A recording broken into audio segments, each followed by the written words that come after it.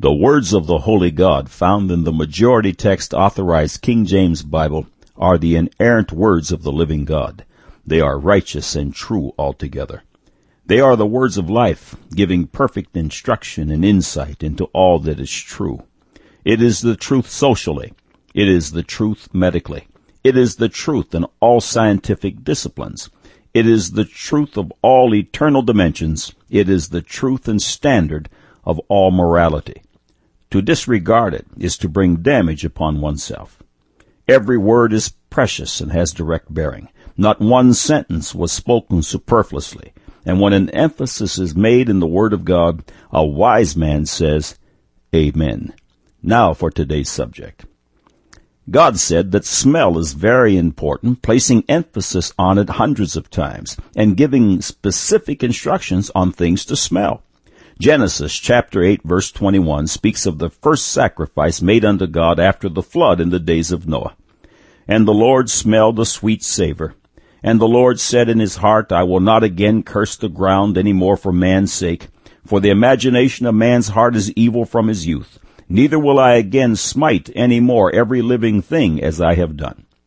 Exodus chapter 25 verse 6, oil for the light, spices for anointing oil, and for sweet incense. Exodus chapter 30 verses 1 through 7. And thou shalt make an altar to burn incense upon. Of shittim wood shalt thou make it. A cubit shall be the length thereof, and a cubit the breadth thereof. 4 square shall it be. And 2 cubits shall be the height thereof. The horns thereof shall be of the same. And thou shalt overlay it with pure gold, the top thereof, and the sides thereof round about. And 2 golden rings shalt thou make to it under the crown of it, by the 2 corners thereof. Upon the 2 sides of it shalt thou make it, and they shall be for places for the staves to bear it withal. And thou shalt make the staves of shittim wood, and overlay them with gold. And thou shalt put it before the veil that is by the ark of the testimony, before the mercy seat that is over the testimony, where I will meet with thee. And Aaron shall burn thereon sweet incense every morning. When he dresseth the lamps, he shall burn incense upon it. Exodus chapter 30 verses 23 through 25. Take thou also unto thee principal spices of pure myrrh, 500 shekels, and of sweet cinnamon half so much, even 250 shekels, and of sweet calamus 250 shekels, and of cassia 500 shekels after the shekel of the sanctuary, and of oil olive and hin, and thou shalt make it an oil of holy ointment, an anointment compound after the art of the apothecary. It shall be an holy anointing oil.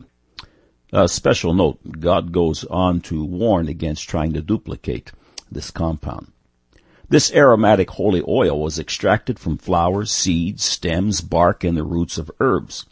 Concerning the Lord Jesus Christ, it reads in Psalms chapter 45 verses 7 through 8, Thou lovest righteousness and hatest wickedness. Therefore God thy God hath anointed thee with the oil of gladness above thy fellows. All thy garments smell of myrrh and aloes and cassia out of the ivory palaces whereby they have made thee glad. Philippians chapter 4 verse 18 refers to this principle. But I have all and abound, I am full, having received of Epaphroditus the things which were sent from you, an odor of a sweet smell, a sacrifice acceptable, well-pleasing to God. Man said the concepts portrayed in the Bible have been written by men, and certainly not God, and having no supernatural origin. Now the record. The principle and importance of smell is supernaturally articulated by God since the beginning of time. Science is just beginning to understand why, and I emphasize beginning. The nose plays a critical role in all of life. Genesis chapter 2 verse 7, And the Lord God formed man of the dust of the ground, and breathed into his nostrils the breath of life, and man became a living soul. In an article written by John Travis titled Dialing Up an Embryo in Science News, the following findings were outlined by biologist William Dreyer concerning olfactory receptors, which of course are essential to the sense of smell. In the August 4 proceedings of the National Academy of Sciences, Dreyer lays out the provocative idea that cell surface proteins in the nose that detect odors also help assemble embryos. He has searched that these olfactory receptors and related proteins act as identifiers that help cells to find their intended neighbors in a developing embryo, much like the last few digits of a telephone number help identify the person's phone. I've been searching for these last digits for 20 years, says Dreyer, a biologist at the California Institute of Technology in Pasadena. No one can say for sure the new theory is true, but I'm up to 90% confident. And again from the article, last year Dreyer plunged into genomics, a fledgling field that employs computers to survey the flood of data on newly isolated genes. He began to examine databases of expressed sequence tags, known as ESTs, which represent fragments of genes that are active in cells. Searching through large EST databases, Dreyer found that ESTs from the liver, lung, prostate, eye, kidney, heart, testes, and other tissues match olfactory receptor genes. His survey, supported by several studies from other research groups, suggests that all tissues make at least a few olfactory receptors. What are they there for? They're not there to smell the roses, contends Dreyer. They're there for the receptor gradients that pull all types of cells together. As God records in Genesis 2:7, man's life begins with the breath of life being breathed into the nostrils by God. The smell connection and the brain were addressed in the book A User's Guide to the Brain, authored by Dr. Rattay. A short excerpt follows. Because the olfactory system in the brain has a short and direct connection to the memory centers, smells can take us right back to a vivid scene from the past. And again, Rattay writes, olfactory nerves project directly into the amygdala and olfactory cortex, parts of the limbic system, without any mediation through the thalamus. The olfactory nerves have a hotline to the emotional brain, and only then is the information sent to the orbital frontal cortex for more associating, inhibiting, and further processing. The smell connection is much faster and more decisive than the systems for the other senses, and not much filtering goes on before action is called for by emotional memory. The sense of smell plays a very large role in our existence, from the very beginning of our lives to the activities in our everyday existence. You've probably heard of a concept known as aromatherapy, which is just beginning to enter the mainstream. Although it's been around since creation, it has just not been very well understood. Aromatherapy is basically the absorption of essential oils through the pores of the skin or inhaled through the nose. The molecules of these oils then enter the nervous system via the bloodstream, affecting the emotional well-being of the individual. But be sure that it's so much more than this simple definition. Energy Times had this to say about the nose-brain connection. Of the 5 senses, smell elicits the quickest recognition and response from the brain. Odors activate nasal cavity nerve cells, which then transmit impulses to the limbic portion of the brain, which is linked to emotions and memories. Therefore, it's believed that some odors provoke emotional responses. Our sense of smell may also affect our physiology. The limbic system activated the hypothalamus, which sends messages to the pituitary gland. The latter is in charge of hormones that control many of our bodily functions, lending some researchers to hypothesize a relationship between odors and the systems governing some basic drives and instincts, among them hunger, sex, fear, and aggression. The Bible directives concerning the sense of smell and the proper things to smell are daily being vindicated as truths and insights that only the designer of the body would know. This is just another proof that God is, and that He is a rewarder of those that diligently seek Him. The following paragraph from the Encyclopedia of Health reports some very unusual effects of smell. The chemicals in smells affecting animals' reproductive behavior are called pheromones, and some scientists think that they have an effect upon the behavior of humans as well. In 1970, the psychologist Martha McClintock of the University of Chicago's Department of Behavioral Sciences noted that the menstrual cycle of women who live together tend to become synchronized. A 1988 study by George Preddy and Winifred Cutler of the University of Pennsylvania and the Monochemical Census Center supplied information about how this adjustment actually occurs. For a period of 3 months, every few days, they exposed the 10 women to the smell of underarm perspiration from other women.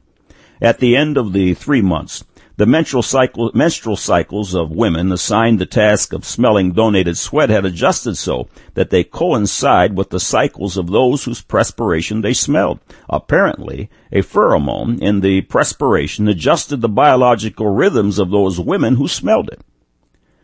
Not at all long ago, Europeans carried on their person nosegays made of freshly cut herbs and flowers to protect from foul smells and diseases being caused by poor public sanitation. Essential oils, such as those used in God's holy anointing oil, when diffused and inhaled, are billed as the best air filtration systems the world has to offer. They will purify by removing metallic particles and toxins from the air. 2. Increase atmospheric oxygen. 3. Increase ozone and negative ions in the house which inhibit bacteria growth. 4. Destroy odors from mold, cigarettes, and animals. 5. Fill the air with a fresh, herbal, aromatic scent. In Deuteronomy 23, verses 13 and 14, God commands the children of Israel to dig a hole and bury their bodily waste outside the camp. See Man Said Flush It on this website. God said that if he smelled their stench, he would turn away from them. Uncleanness of all sorts is an abomination unto God. Included are bad odors that are a result of spoilage, decay, bodily waste, disease, or death. All these can carry sickness. The following excerpt is from the Science Times Book of the Brain. It reads, "A persistent bad smell can be more debilitating than even the continuous cry of a car alarm." Dr. Schiffman and her colleagues are now studying a group of people in North Carolina who live downwind of hog farms. They constantly have fecal odor in their kitchens and on their drapes, she said. They can't open windows or doors. We've done profiles of their mood states, she added, and we found they're severely depressed, anxious, and have less vigor. Note the words of God used in the book of Amos, chapter 5, verse 21 concerning smell. I despise your feast days, and I will not smell in your solemn assemblies. There exists a plethora of research and new studies that are cataloging the tremendous power of smell and just what one should smell. The editors of Prevention Magazine weighed in with the following information under the paragraph heading, "Can you teach your body to fight cancer?" It reads, "Imagine the fragrance of a bouquet of flowers or the melody of a favorite song signaling your immune system to fight off cancer. Far out? Researchers at the University of Alabama don't think so. They found they could train the immune systems of mice to rev up when the mice were exposed to an odor. They used a procedure known as classical or Pavlovian conditioning. Pavlov, you may recall, conditioned a dog to salivate whenever a bell rang, after learning to associate the sound with food. The Alabama researchers exposed mice to the odor of camphor for 4 hours every 3 days for 27 days. Just before being exposed to the smell, the animals were injected with a chemical compound that stimulates interferon. This potent biochemical activates natural killer cells, our body's first line of defense against cancer. After 9 sessions, the rodents were given a 3-day rest. On the 4th day, some were exposed to the camphor smell again, but without the injection. These mice reacted with 3 times more interferon production and killer cell activity than mice that were not exposed. We know from studies regarding stress, grief, and happiness that the immune system is linked to the central nervous system, says the research team organizer. Now we are beginning to see how we can influence that interaction. Our ultimate hope, they say, is to be able to train the immune systems of people with cancer to mimic the effect of immune-stimulating drugs. The following excerpt is also from the editors of Prevention. Clinical studies suggest that certain essences are valuable as antidepressants, others as natural relaxants. And recent studies at Yale University and Warwick University, London, have shown that just inhaling the aroma of spiced apple pie or the seashore can be as relaxing as some stress reduction techniques. Aromatherapy has been used to treat physical ailments to everything from acne to varicose veins. The Corsican blue tit is a bird that some are calling a true botanist because it feathers its nest with perfumed plants including lavender, mint, yarrow, and citronella. These compounds damage bacteria and fungus and ward off mosquitoes. How did the Corsican blue figure it out? Thousands of years before science began to understand the reason why, God spent an enormous amount of time highlighting aromatherapy secrets. I recommend we all start practicing it at home, at work, and in our vehicles, not as biblical law, but as life-enhancing, God-given biblical benefit. God said that smell is important and gave insights into aromatherapy hundreds of times. Man said that the concepts portrayed in the Bible have been written by men and certainly not God, having no supernatural origin. Now you have the record.